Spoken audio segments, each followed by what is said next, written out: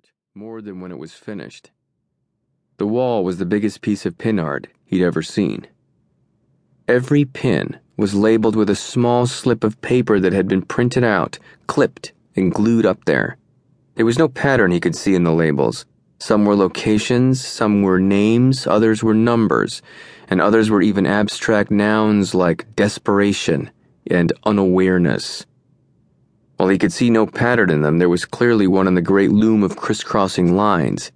It wasn't much of a pattern, to be sure, no inverted cross or pentacle for the forensic psychologist to get excited about, just a thick, even field of colored strings, with a distinct thickening in the density of intersections running from the upper right down to about a third of the way along from the bottom right corner on the lower edge. "Where's the boy?" asked Hammond. "This." Sudum shifted where he sat as if trying to make himself more comfortable and flinched slightly. "Hurts more than I thought it would." He raised the hand he'd been holding to the wound and examined it. A drop of blood fell from the dark red fingers and palm. His expression was as though he were considering an unpleasant thought rather than watching his life leak out of him. "The boy, Sudum! What the fuck did you do to him?" Sudum looked up at Hammond as if finding a wry humor in all this. "I pinched him. Quite hard. He squealed like a good un, like a little pig. I knew he was the right one for the job soon as I saw him on the street. Whining little crybaby. Perfect." He nodded at the closed door farther along the wall. "He's in there, officer. I hope you have candy, whining little shit that he is." Hammond nodded to Carter, but Carter was already moving to the door. He took position on one side and tried the handle. Sudum watched it all with amusement. "There's no one else here, Detective. I'm done. No more tricks. No more games." Carter ignored him. He opened the door and followed through in a crouch. A moment later he called back. "He's here, looks unharmed." "See?" said Sudum to Hammond. "I'm all done. The jig is up. The dance is over." "Shut up," said Hammond. He called back to Carter. "Don't bring the kid in here. Call it in." Sudum nodded. "Good idea.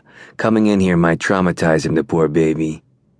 Carter was already ahead of his partner, but was having trouble getting a signal for his cell. The building seemed to be steel-framed, or maybe there was construction mesh in the walls. Either way, it was behaving like an unintentional Faraday cage as far as getting reception was concerned. He went to the window and finally got a one-bar signal. In the other room, Sudum said weakly, "Hey, Detective, I think you killed me."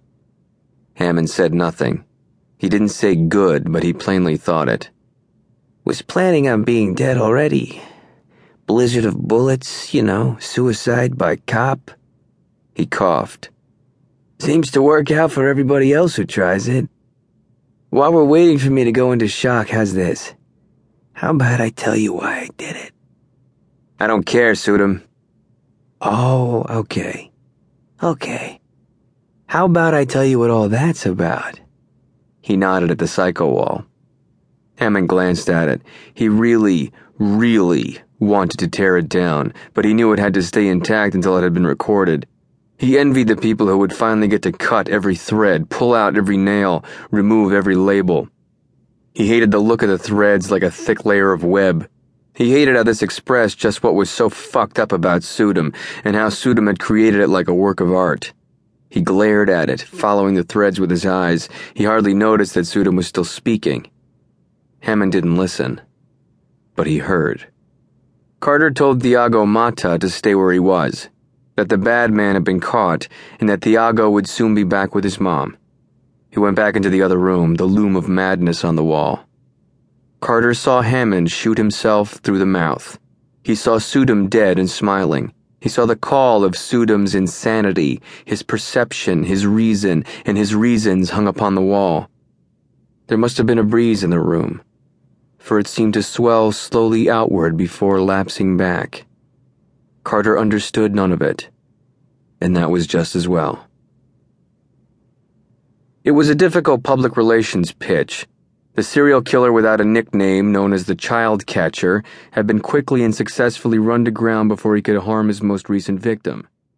The boy, Thiago Mata, had been rescued